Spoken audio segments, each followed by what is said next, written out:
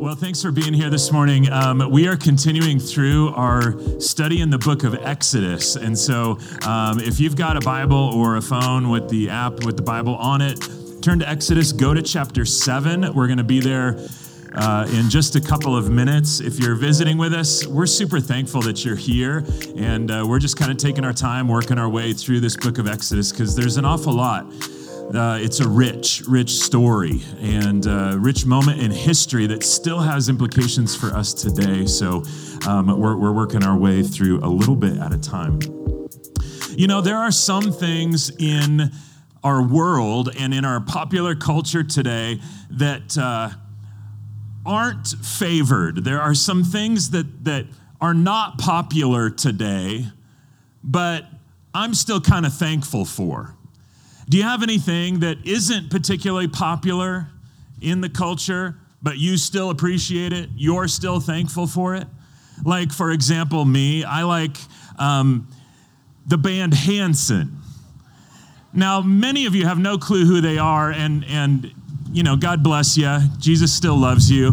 But Hanson was a band of three brothers in the 90s. And they looked like girls, to be honest with you, but they had this long blonde hair. They sang a song, ba ba da ba doo. Okay, that'll be stuck in your head for the rest of the day.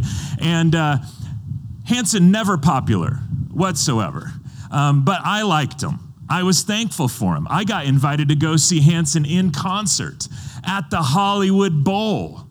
The Hollywood Bowl is a huge, massive venue. Tens of thousands of people can fit in it. There were 5 males at the whole experience, 3 of which were on stage performing. And the other 2 was me, and no joke, the box next to us was David Hasselhoff. So I don't know now if you're more creeped out about me or David Hasselhoff, but Hanson, they're still around. Go look them up. They're a phenomenal band, not popular, but I'm very, very thankful for. I'll tell you also what's not popular today is swim shirts. Okay, if you go to the beach or you go to the pool, no one ever looks good. No one who wears a swim shirt is popular, ever. But I have not removed my shirt in 20 years. There is nothing about what's underneath here that anyone on planet Earth needs to see ever. And so, even though they're not popular, I'm very thankful for the swim shirt. And everybody around me is thankful for the swim shirt, even though it's popular. It is one of those weird panic sort of things that you go to the hotel and you go to the beach and then you open up your luggage and you realize, oh my goodness, oh no. I said that once, oh no. And my wife said, oh, what's the matter? Did you forget your trunks? I said, no, it's worse. I forgot the swim shirt. And she went, oh no.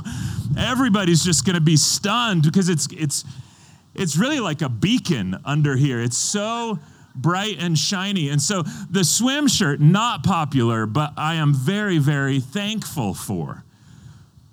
All kidding aside, there are a tremendous amount of things about God, about the way that God operates, maybe even some aspects of his character that our culture does not find popular today.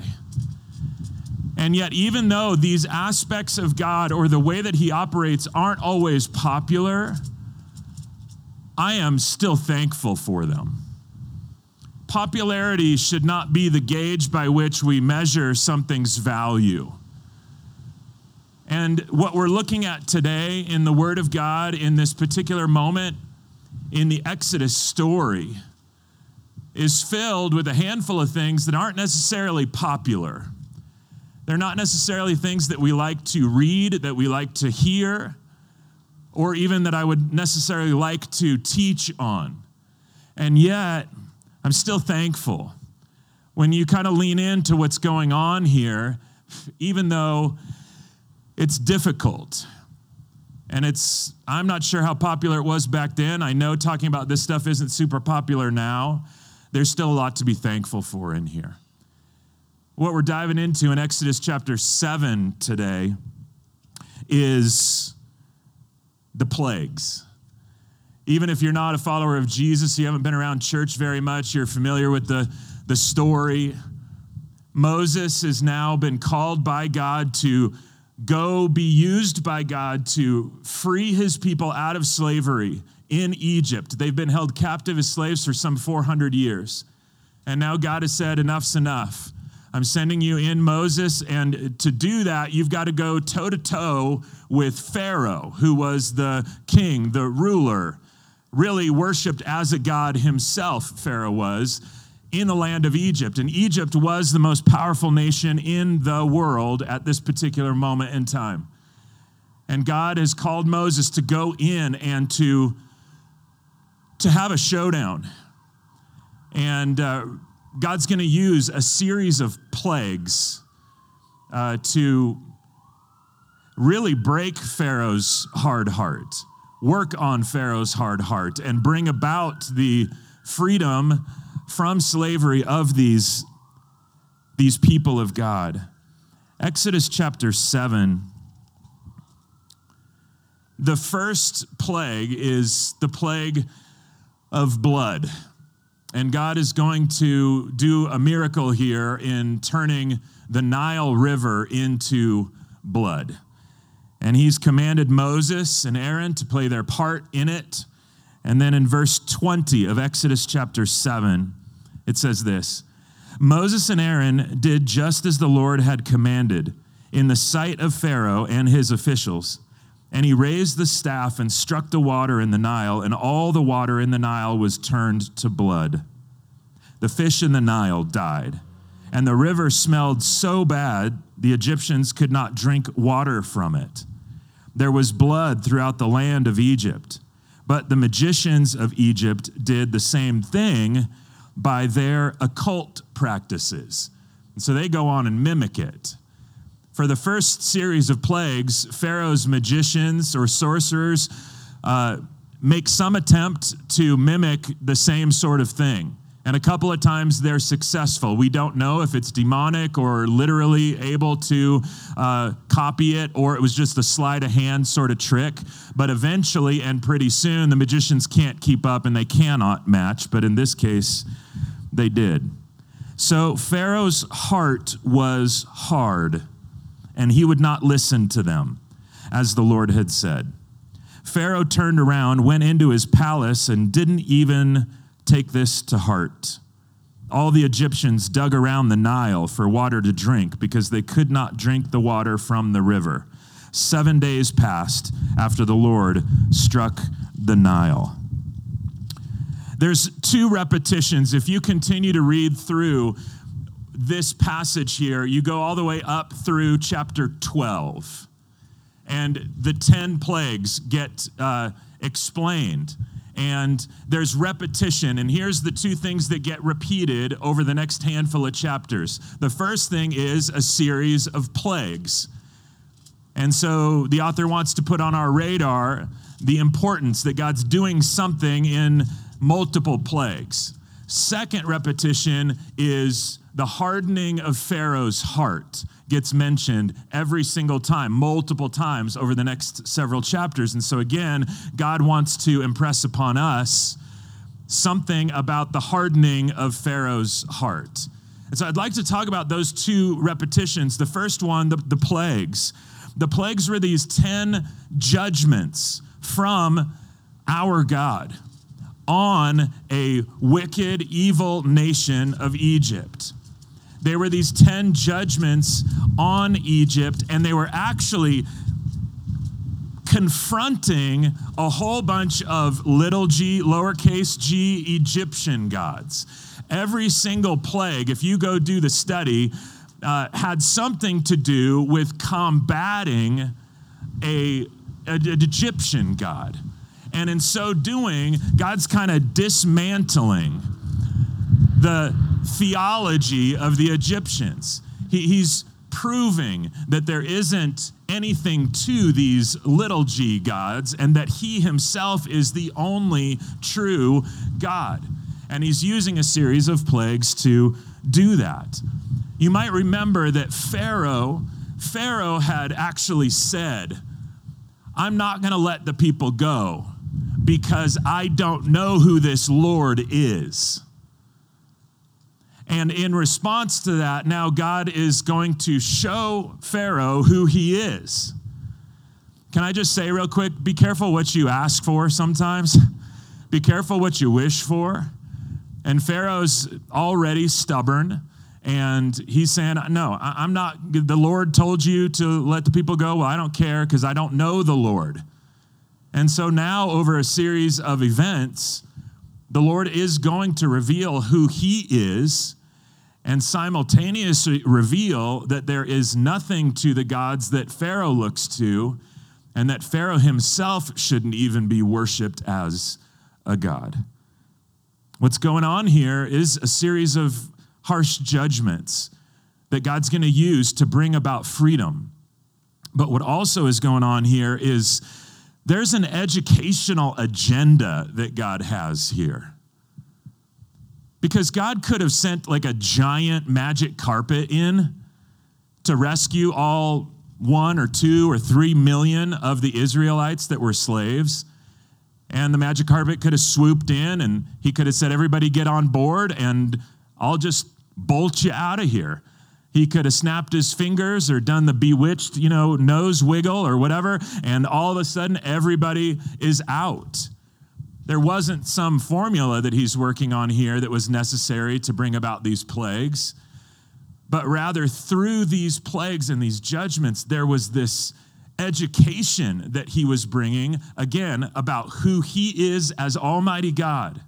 And an education both for the Egyptians and an education for God's people. Because remember, both audiences were going to be there. Both groups of people were going to have a front row seat, as it were, to what God is up to and what the Egyptian fake lowercase gods are not capable of doing. There's an educational agenda. Now, that education, I think, would have huge impacts on Egypt. It was beginning to equip the Israelite people of a greater sense of how powerful their God was, and they were going to need that heading into this next season. But then also simultaneously, these stories of what happened here traveled really far. And so this was an education for the world. And then even how crazy it is here, thousands of years later, for all of us to be sitting here, and God is still teaching us about what he's like, even through difficult, challenging, unpopular moves and circumstances. But I don't want us to get hung up on the plagues so much and I don't want us to get hung up just on the judgments of God, even though that's very clear here. Because I see 10 judgments, 10 plagues that God initiates. But I also see 10 chances that God gives to Pharaoh and subsequently the Egyptian people. Do you ever stop and think how many chances God gives to you? You ever stop and think about how many times you haven't received the consequences to particular actions? You ever stop and think about just how gracious and patient and long-suffering God is with you or with other people? Man, he's put up with a lot in me. And I read this, and yes, there's some harsh judgments coming here for a good purpose. But I also see 10 chances offered to an incredibly wicked man. I mean, Pharaoh is honestly like Hitler times 10 or 100 or 1,000. And he's giving this man 10 chances to turn, 10 opportunities to repent. And of the 10 plagues, 6 of them, Pharaoh gets a warning first that they're coming. Has God ever warned you about something through his word or through a friend or through a set of circumstances? Hey, I'm not bringing the consequence yet, but I'm putting on your radar. If you keep going this direction, it's not going to be great for you. and he warns you, that's still an extension of his grace. 6 of the 10 times of these plagues, he brings warning. And that to me is such an evidence of the grace of God, even in the midst of the justice of God that's getting laid out. So there's the plagues. There's a pattern in Scripture that follows a little bit of the pattern that we see in this moment. Here's a pattern that's gone on in the Scriptures. It's a pattern that goes on in the Exodus story. It's a pattern that you've probably experienced in your life. Here's the pattern. There is a revelation from God. There's then time that he allows for you and I to figure out what we're going to do or how we're going to respond to what he's revealed. And then God moves. God kicks the plan, the promises, the purposes into another gear. Sometimes it's game over. Sometimes it's 5th gear, 6th gear. We're really going to take new ground here. But the pattern is, I'm going to reveal something, and then I'm going to give you some time. And then after a certain amount of time, then we're on the move. And that's what's going on here. And I love that pattern, because really what ends up getting to Pharaoh is just the revelation of God. What gets to Pharaoh is, wait, you are God and I'm not. Now, when you and I have that opportunity to have God reveal himself to us, for some of you, that is a humbling. For some of you, that's like oh my goodness, God, you are powerful, you are strong, I'm not God, and thank you, God. Others of you, finding out what God has said, what God wants, who God is, it actually hardens your heart. And we see that that's more the case with Pharaoh here. That his response is not humbling. His response is not softening to the revelation of God, but rather a hardening. And so the plagues were a repetition, and then Pharaoh's hard heart is a repetition. Let's talk about that for a minute. In chapters 4 through 14, there's a bunch of references to Pharaoh's heart. Let me tell you this, if you're taking notes. 10 of the hard-heartedness references in those chapters are ascribed to Pharaoh. Pharaoh hardened his heart, or Pharaoh's heart was just already hard. 10 of the 20 references, Pharaoh was hardening his heart. The other 10, it says that the Lord, God, Yahweh, is hardening Pharaoh's heart. The first 5 plagues, it is Pharaoh that's hardening his own heart. It's Pharaoh that's doing it. It's Pharaoh's heart that's hard. It's Pharaoh actively hardening his own heart. And then the majority of the back half of the plagues, it's the Lord hardening Pharaoh's heart. That's helpful, instructive, because God isn't going to go against our free will. He's going to allow us to lean into it more. But in this case, Pharaoh already had a hard heart. Pharaoh already had stubbornness. Pharaoh already had a plan in mind that was evil and disgusting and not good. And then God gave him over to that. So, about the 7th plague, now God has started to harden Pharaoh's heart. And about the 7th plague in Exodus chapter 9,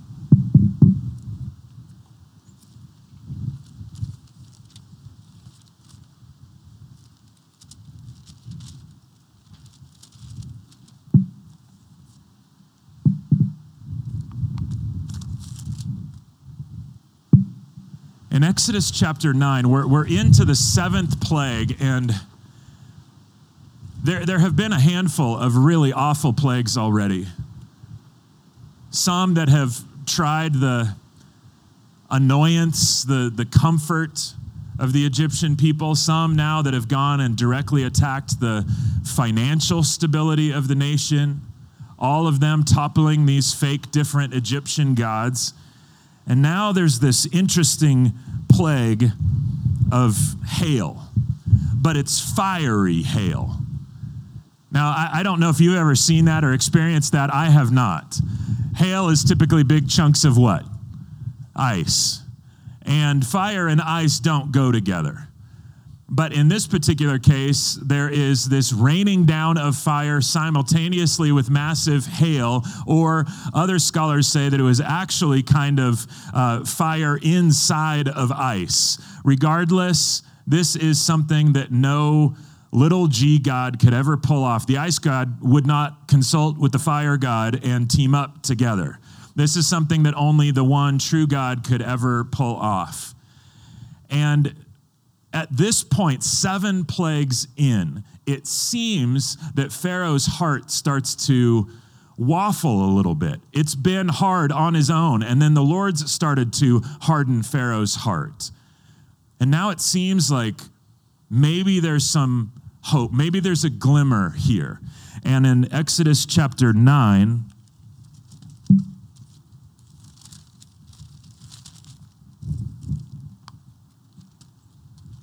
verse 27, look real quick at Pharaoh's response after this hail. Pharaoh sent for Moses and Aaron, verse 27, and he said this, I have sinned this time. Whoa. The Lord is the righteous one, and I and my people are the guilty ones. Man, that's quite a confession. That appears to be quite a change of heart, doesn't it? He says, there has been enough of God's thunder and hail. I will let you go. You don't need to stay any longer. And the hail ceases. And what seems like an honest confession turns out to be not the case.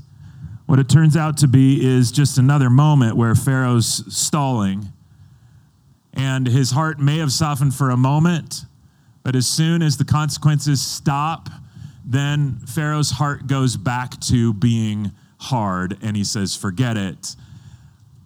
I know what I just said, but I didn't mean it. I know what I just said, but I'm not going to let your people go. He backpedals. And from this point on, God hardens Pharaoh's heart. God's the only one doing the hardening from this point on. There was a confession, and now God is more active from this point forward. As the plagues escalate, God is now more active in the hardening of Pharaoh's heart. I have a hard time with this because it sounds to me like God is taking away Pharaoh's free will. And this question comes up an awful lot. How fair is it? If Pharaoh wanted to do the right thing and God wouldn't let him, I mean, what good God does that? Here's a couple things, and I'm no expert on this, but you can go do some phenomenal study, and it's just this rich, deep well that just only gets better and better, but you got to go do the study more than we're going to do outside on a Sunday morning here together. But I will tell you this. When I was studying these chapters this last couple of weeks, I actually found that there were 2 different words being used in the Hebrew to describe the hardening. There's one word in Hebrew describing hard or hardening that means to make heavy. And if you kind of unpack it more, it means to have a stubborn heart. And that's really what we kind of see, right?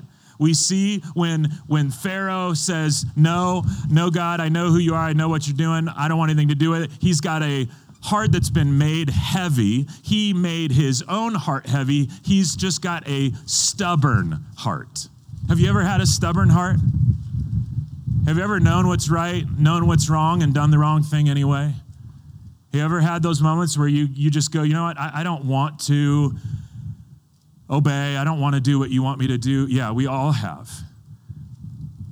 But Pharaoh had been stubborning his heart. The word that gets used when Pharaoh's heart was hard or hardening his heart was the one where it was made stubborn. But from this point on, from the hail on, when the Lord is hardening Pharaoh's heart, there's a different Hebrew word used for the hardening.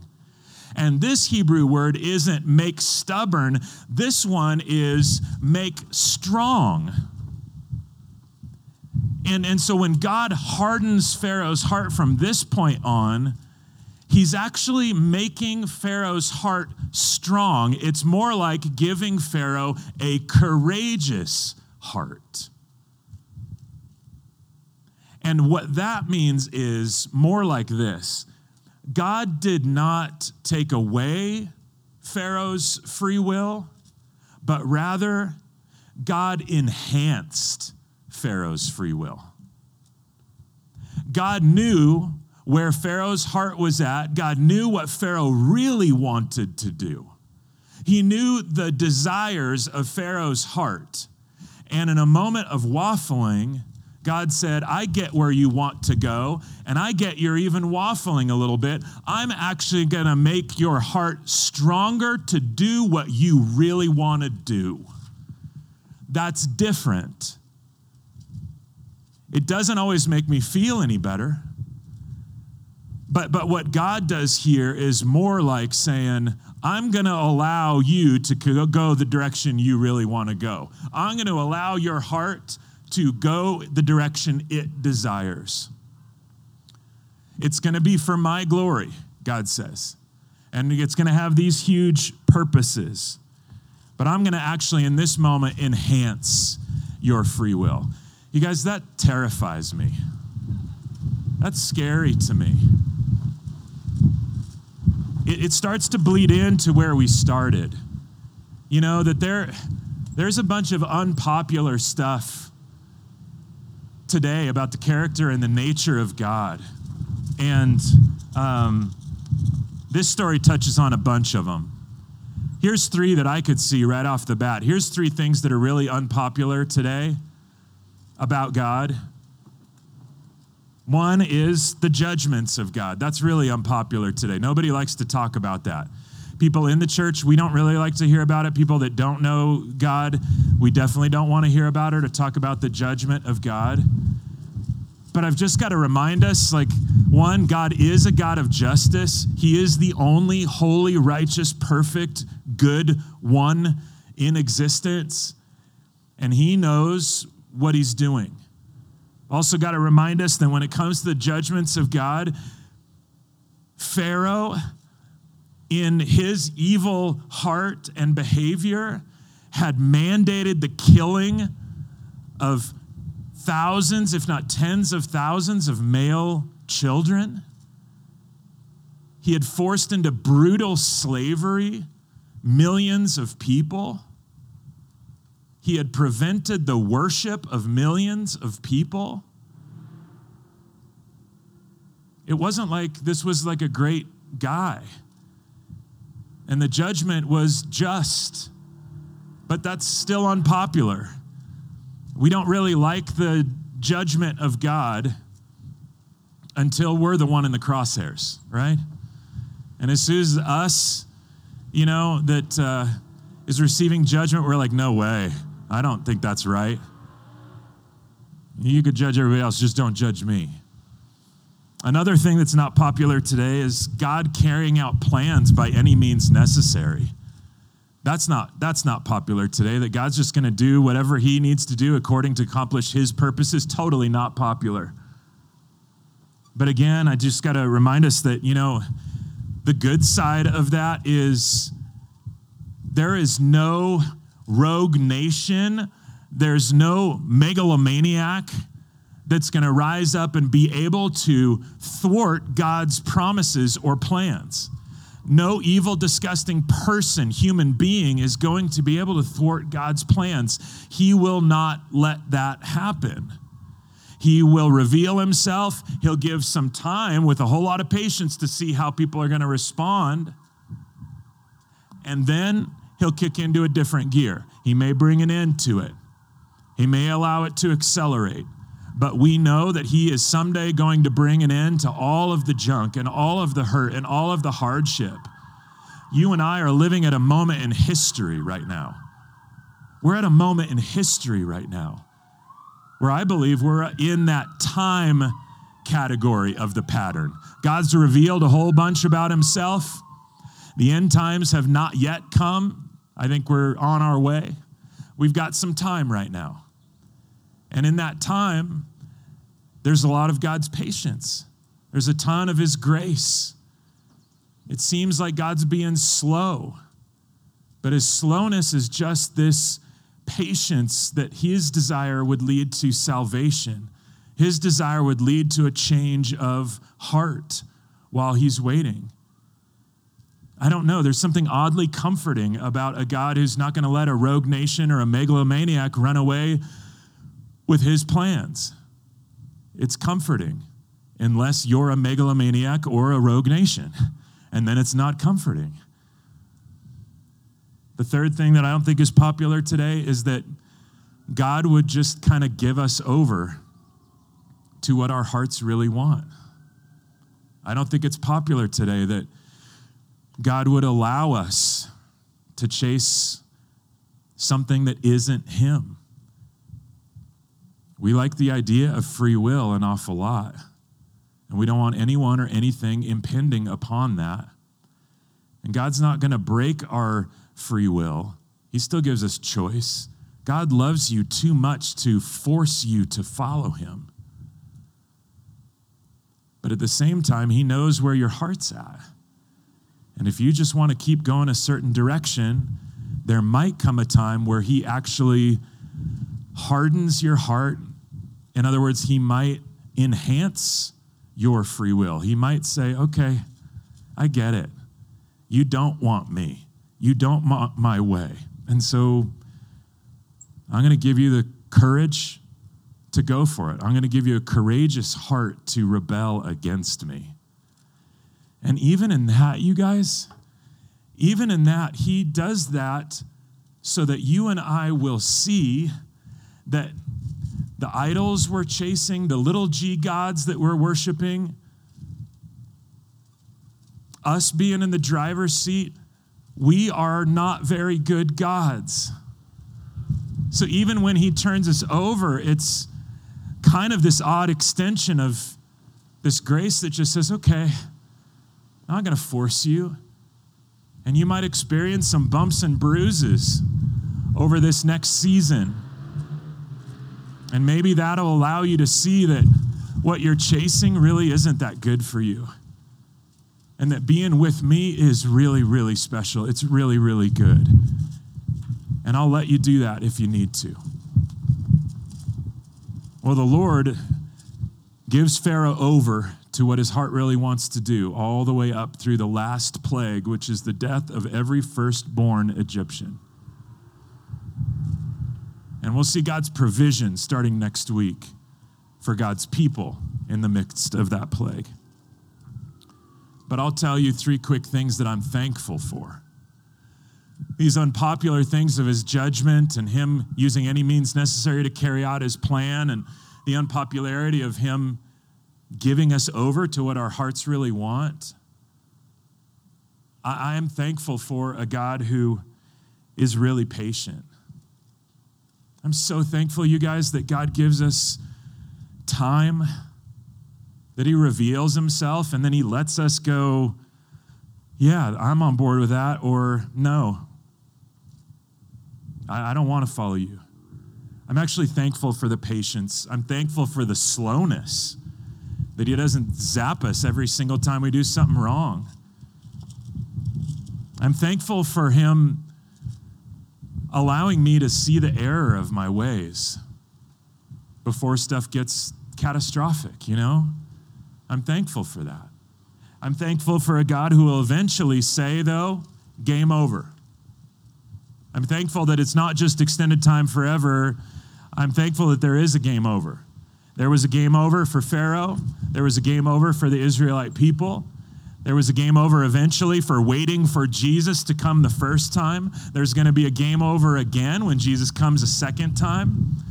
I'm glad that we're not stuck just in this. Amen. Right on. Woohoo. Because this is not my favorite season of history. I'm glad that this will come to an end and there's something a whole lot better coming. that comes under the kingship of God in a whole new way. And I'll tell you this lastly, I'm thankful hugely, like for any of you or any people that are listening that have a soft heart. I'm thankful for any softening of the heart that God does in your life, or friends and family that you're concerned about, or friends or whatever that you work with. I'm thankful for softening hearts, because in this time of grace that he's given, 10 chances, 20 chances, some of you have been given 200 chances. I'm thankful for that.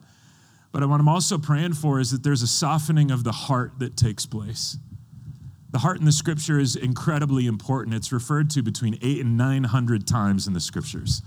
And it refers to your emotions, your intellect, your will, your spiritual life. It's the inner you. Your heart is the part of you that drives you. Proverbs 4 says, above all else, guard your heart, for it is the wellspring of life. Another translation says, guard your heart because everything you do flows from it. Your heart determines every aspect of your life, from what you say to what you do. Do you have a soft heart today? Do you have a broken heart today? Do you have a numb heart today? Does your heart feel kind of empty, or does your heart feel beat up? Do you have a full heart today? Is it an encouraged heart? Or would you say, you know what, I think my heart is hard, at least part of it? And if so, then in humility, you can just ask him to work on your heart. Man looks at the outward appearance, but God looks at the heart. Jeremiah says the heart is deceitful above all else. Only God knows the heart. The psalmist David in Psalm 51 prays, create in me a clean heart, O God, and renew a right spirit within me. What if Pharaoh had done that? David prayed in Psalm 139, search me, O God, and know my heart. And again, I don't know. I'm just thankful for these things about God, and I'm praying for a soft heart for myself. I think my heart's tired right now. I don't think it's hard. But I'm praying constantly, God, create in me a clean heart. Soften my heart. Thank you for the time and the patience that you've given me, God. But while I've got this time and your grace and your patience, please keep working on my heart. You pray that, and he will. He will. He was taking care of all of his people, even under an icky heart of somebody else. He's taking care of you right now. And so, gracious Heavenly Father, we thank you. We thank you for your love. We thank you for your patience. We thank you for your justice, even though it's hard to process sometimes. We thank you that you'll do whatever it takes to accomplish your purposes. Work on our hearts, Lord. Keep softening us. In Jesus' name, amen. Hey, thanks so much for joining us for our 6 weeks of summer as we continue our journey through the book of Exodus. And if this is your first time, welcome. Glad that you were able to tune in. If you haven't yet, jump over to restorationaz.org. We'd love to get connected with you, get to know a little bit about you. You can also see who we are, what we're about, and begin the journey. And if you haven't gotten plugged into a local congregation yet, we just that's something that we really, really value. And Restoration definitely does not need to be the place, but for you to get plugged in somewhere, we feel like is really, really important. So be prayerful and mindful about that and consider that. And we say this every week, but we mean it. Jesus is the only one who is trustworthy always, no matter the moment. So press on as we continue to practice the way of Jesus.